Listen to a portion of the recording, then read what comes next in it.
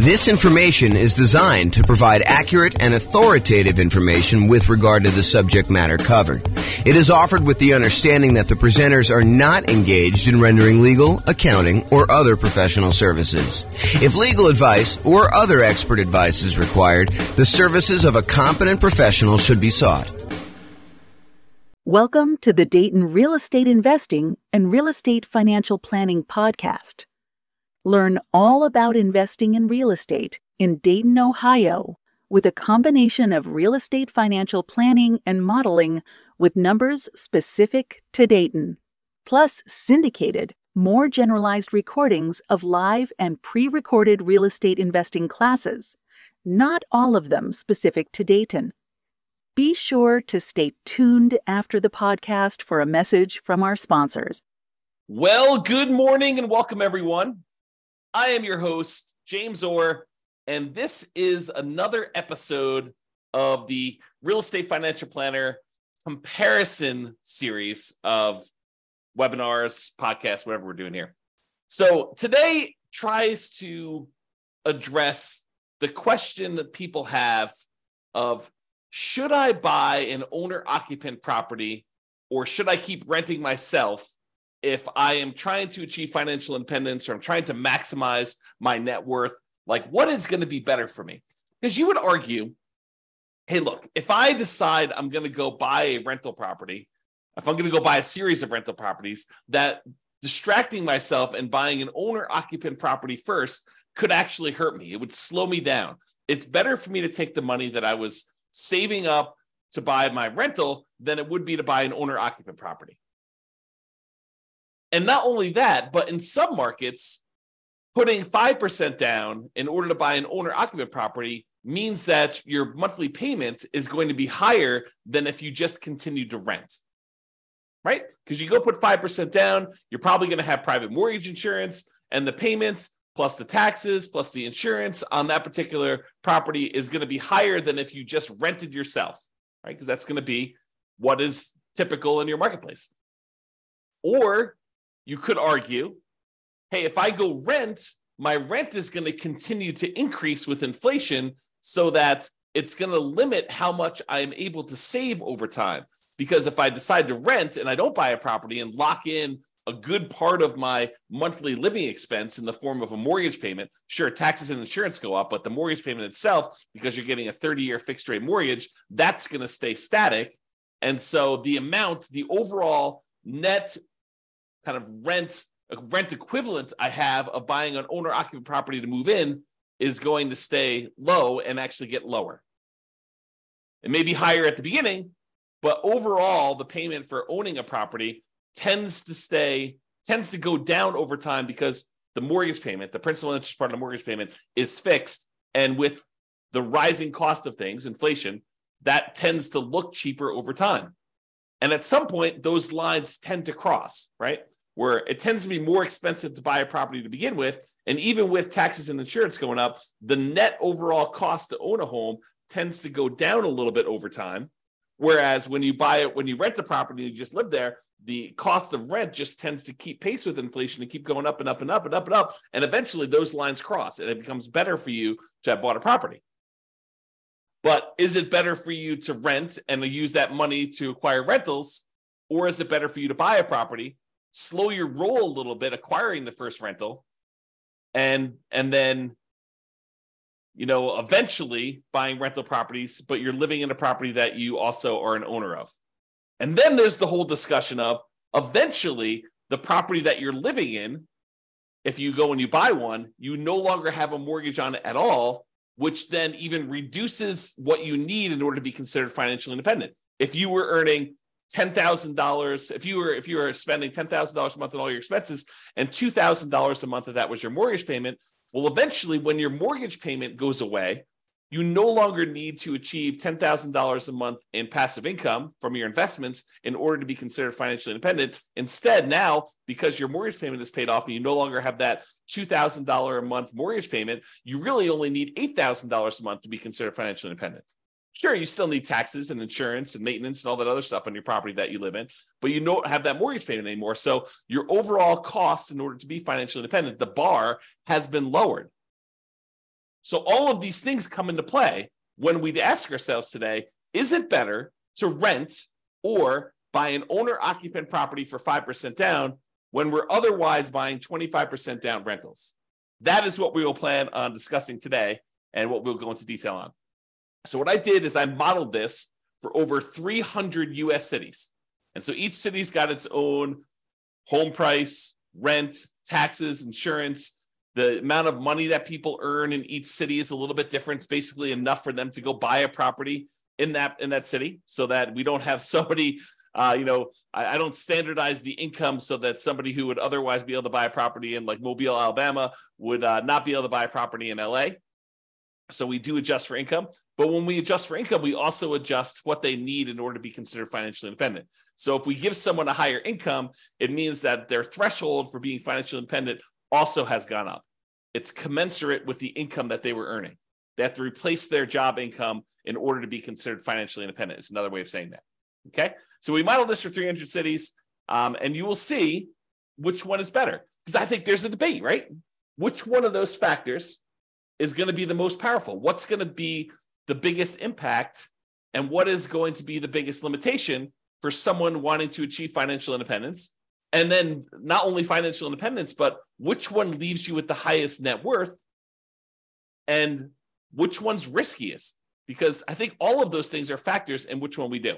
Okay. So in both scenarios, kind of like we're comparing A to B, they're going to be buying 25% down payment rentals. The idea is that the strategy is you're going to save up 25% down plus some reserves and all that other stuff, and you're going to go buy rental properties with that. The difference is going to be one person's going to rent. The other person is going to buy an owner-occupant property with 5% down first. Okay, so that's going to be the comparison. So the 5% down owner-occupant first, then 25% down rentals. They're going to save up until they can buy a 5% down owner-occupant property to live in. Then they're going to live in that property forever. Then they save up until they could buy a rental property with 25% down, plus closing costs, plus reserves on every property that they own. Okay, including their personal expenses. And they will repeat that until they have up to a maximum of 9 rental properties, each that they bought with 25% down. With the other strategy, remain a renter yourself, then 25% down rentals, which I'm calling 25% down, no owner-occupant, no OO. Then you remain a renter for the entire time, and your rent goes up with inflation, just like the rent on the properties you're buying. You buy 25% down rentals when you've saved enough for a down payment, plus closing costs, plus 6 months of reserves for both your personal expenses and reserves on all properties you own. And you also still need to be able to qualify for that loan for 45% debt to income ratio. So all the qualifications for buying the 25% down are the same regardless of which strategy. Just in one case, we're buying a 5% down owner-occupant property first, which could impact their ability to be qualified to buy the rental property. Because if you're buying a property with 5% down, then you need to be able to cover that payment. And if it's higher, that could limit when you can buy your rental. You may have enough for down payment, but your DTI may not be in line. And that actually is calculated in our modeling.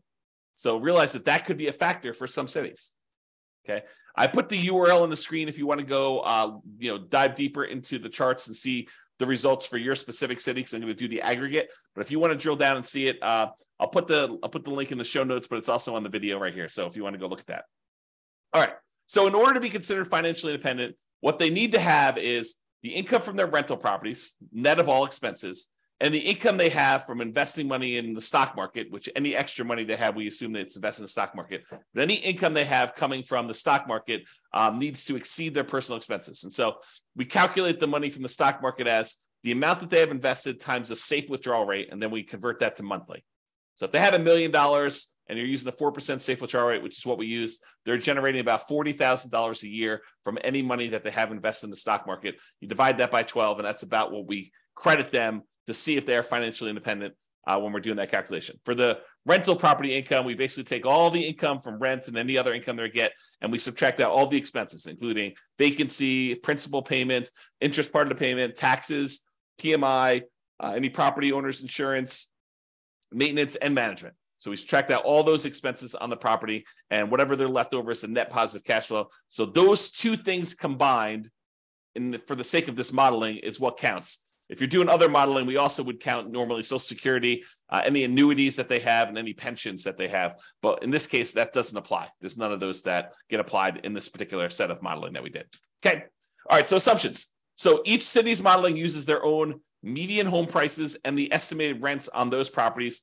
I'm not an expert on all 304 cities that we basically did this modeling for. So if you happen to go drill down into your city and you're like, James, your numbers are off a little bit, the rents are a little bit higher, or the property values are a little higher, or taxes are a little bit lower, or whatever it is that you think is off, reach out to me and we can make those corrections, rerun all the numbers, and it'll update everything for us. Okay.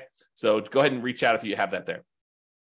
Also, we did not apply any of the 88 strategies that we have to improve cash flow. Kind of known for these 88 strategies that we have for massively improving cash flow on rental properties. And we did not apply any of those strategies at all. So this is sort of just like out of the box, not optimized strategies. Okay. Now the job income, as I mentioned, does vary based on the city so that they can afford a property in that market. But we do consider that to determine whether they are financially independent, because they have to replace that job income. So for those who much is given, the amount that they're earning from income, much is also expected. So if you're living in a city that the properties are cheaper, you don't have to make as much money and you don't have to replace as much money in order to be financially independent. When you live in these more expensive cities, you do have to earn more money. Okay. We start with just enough down payment to buy the 5% down owner-occupant property. Even if they're not buying the owner-occupant property, everybody starts with the same amount to try to make this even.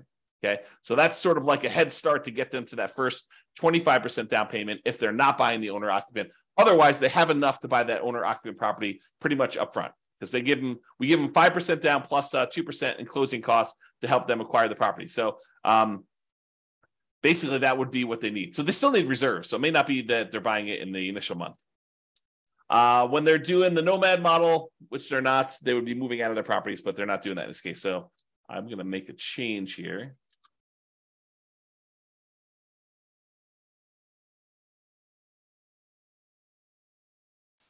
All right.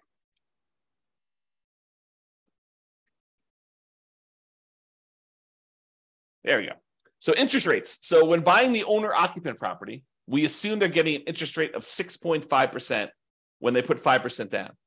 But in addition to that, they will have private mortgage insurance. That private mortgage insurance is because they put less than 20% down, and that would actually go away once they get below 80% loan to value.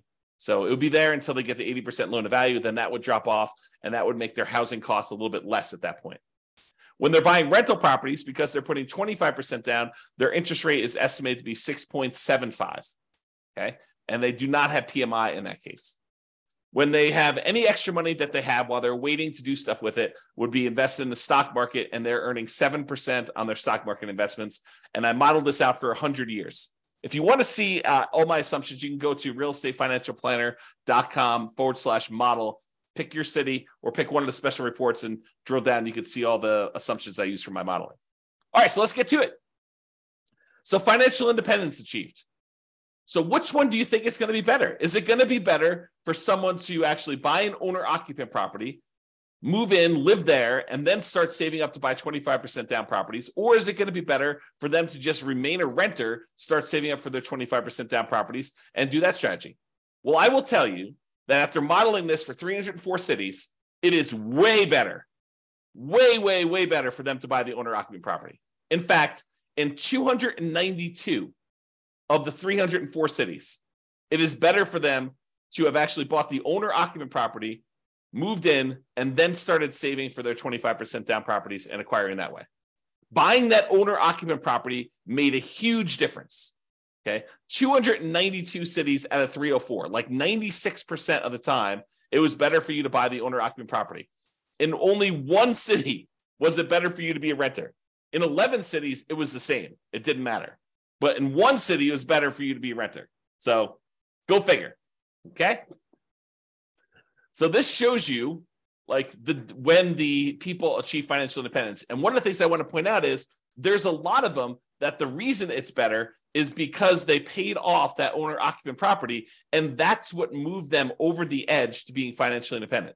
This one big peak right here is when people had an owner-occupant property, and because they bought that very early on, and about 30 years later is when they paid that thing off, that means that because they paid off their owner-occupant property, they no longer have a mortgage payment, and so the amount that they need in order to be financially independent drops by whatever that amount of their mortgage payment was. So if they needed $8,000 to be financially independent and the mortgage payment was $1,500, now they only need $6,500 in order to be considered financially independent. And sometimes as soon as they just pay off that property, then it moves them over the edge because they were already at $6,500.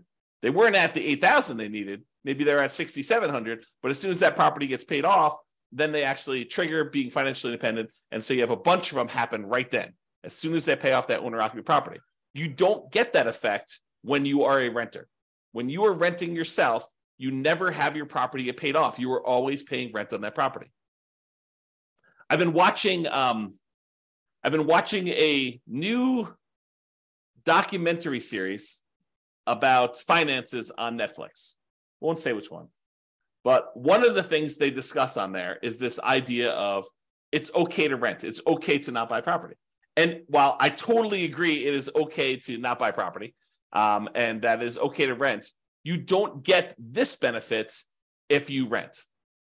You don't get this benefit of having a house that eventually gets paid off if you rent. Now, you could come at this from another way, right? Like I'm going off on a tangent here, but you could come at this from another way. You could say, look, I'm going to rent and I'm going to take the money that I had extra that I didn't have to pay for my property, which eventually those lines cross anyway. But the extra cost it is of buying the property early on, and you could decide to invest that in something else like stocks or other real estate or crypto or whatever you want to do. I mean, I'm not going to judge you. You can do whatever you want with your money. But if you decide to go do that, and then you take your money and you save up enough, and eventually you buy a free and clear property, I mean, you can get the same effect. It's not like it has to be that you bought the property and you had a mortgage on it. Or you could save up enough money so that the payment is lower than renting. You can not put 5% down. You can put 20% down, 30% down, 40% down, 50% down, and actually have your payment be less. Employ some of your capital in order to lower the payment or buy down the interest rate to achieve the same thing, right? These are all part of the strategies you could do to kind of improve your cash flow. One of the ways to improve cash flow is to reduce the expenses you have in your property, lower your monthly payment, another way, right? Okay, so I've diverged enough. So this just shows you how much different it is for things. And, most of the time it's different for, I'd say less than 10 years, right? Because that's a difference of 10 years or so. And it tends to increase the more expensive the property is. It tends to be faster, a larger amount faster, the more expensive property you have. Some of the earlier ones, it's a little bit faster, but not that much faster based on home price, okay? And here's where it was a really inexpensive property where it was better for you to have rented. So it was like a probably sub $100,000 property market where it was better for you to do that. Okay, so let's talk about net worth. We talked about how fast you can get to financial independence, but how much net worth? Is it better for you to have been a renter? You'll get higher net worth? Well, in 291 cities out of the 304 that we did, then buying a property gave you a higher net worth at year 40. So you would be better off financially in terms of net worth if you also bought an owner-occupant property as well.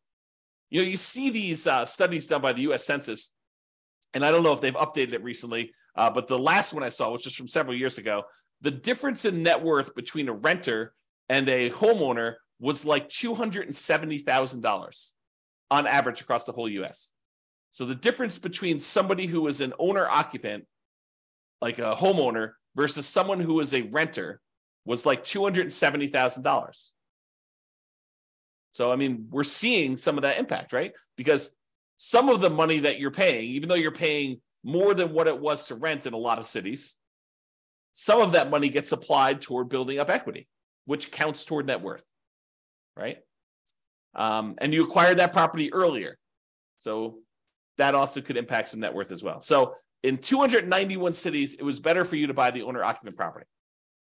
And this just shows you the difference. And in some cases, it's pretty significant, like millions of dollars difference. So it could be significantly different.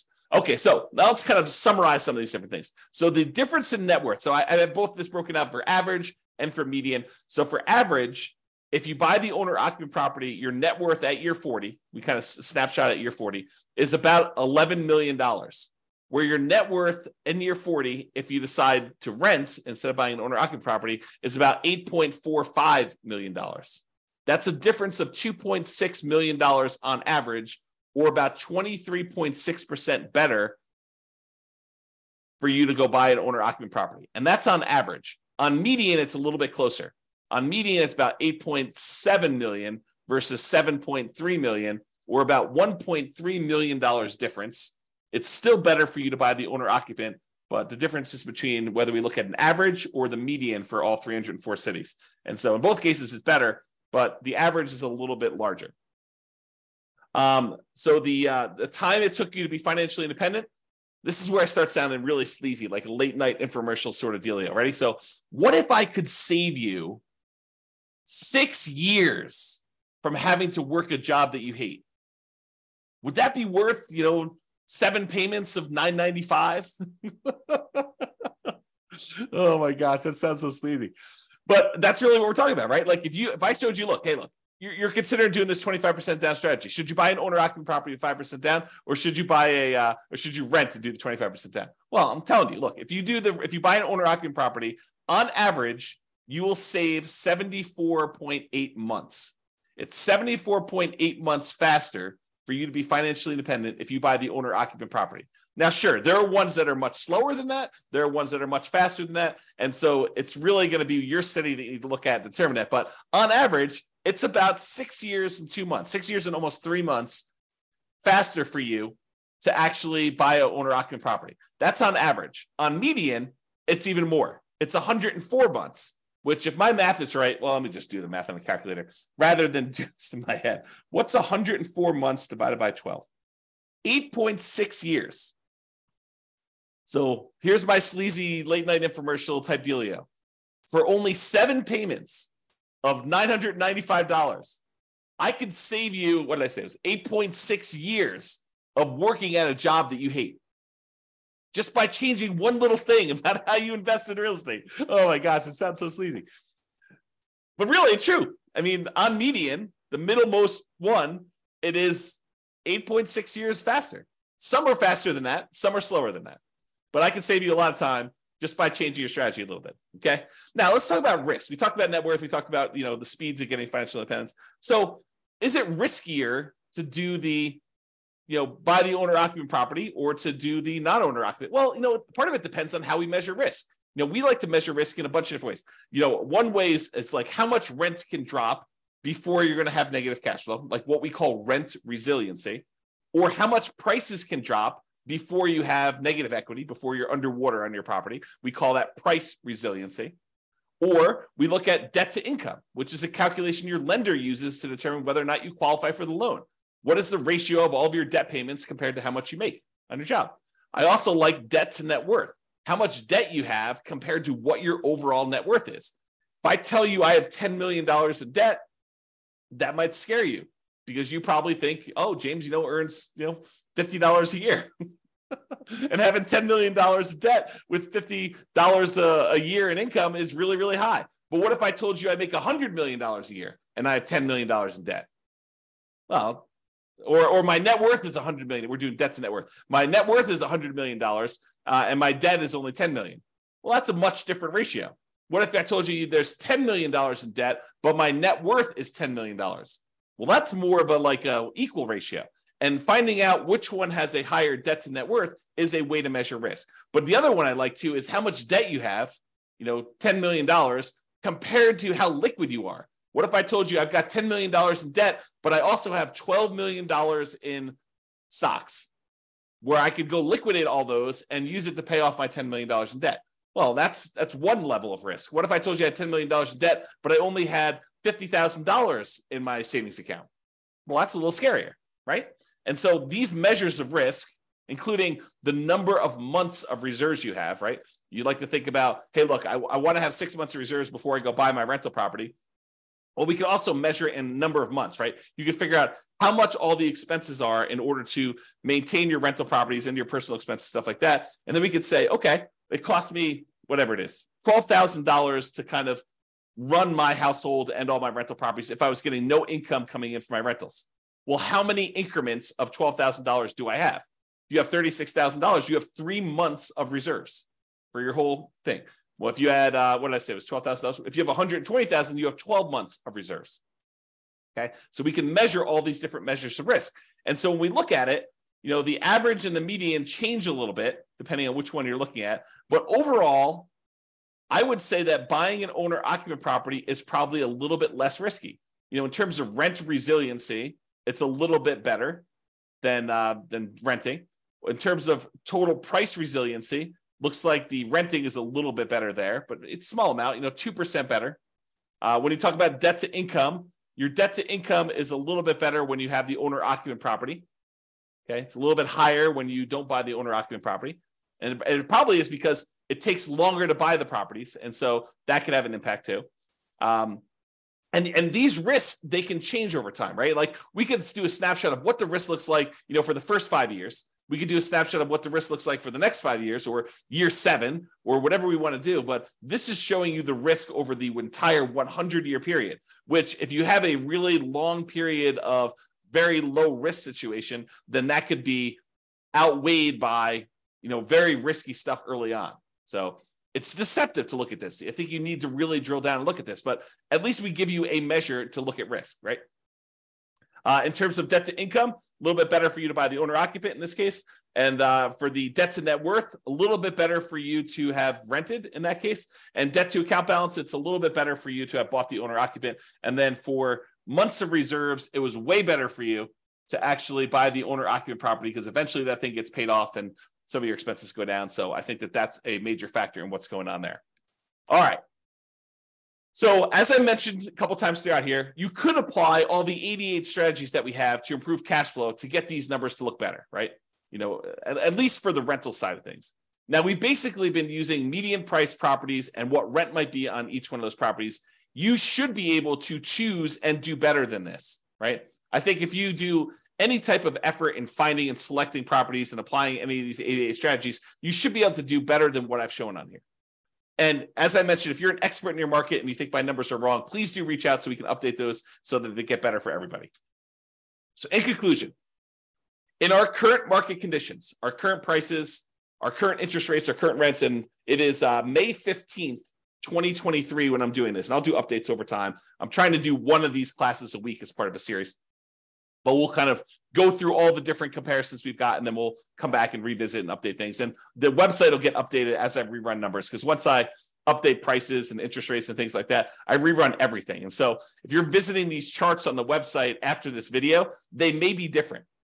They're likely to be different because prices and interest rates and everything else changes, which changes everything. Okay. So in our current market conditions, current price, current interest rate, current rents in about 304 US markets using what I would consider to be less than ideal median price and rents on properties, buying an owner-occupant property when you would otherwise be buying 25% down rentals is a faster path to financial independence in 292 of 304 cities, about 96% of the cities. Okay. And for net worth, buying an owner-occupant property first also gives you a higher net worth in 291 of the 304 cities, about 95.7% of them. The market does matter a little bit, but in general, you should probably buy an owner-occupant property. That is what the conclusion should be, okay? It is best if you look closer at your specific market and apply as many of the 88 cash flow improving strategies as practically possible to improve on your implementation. Again, go check out the realestateFinancialPlanner.com/model to be able to see all the details.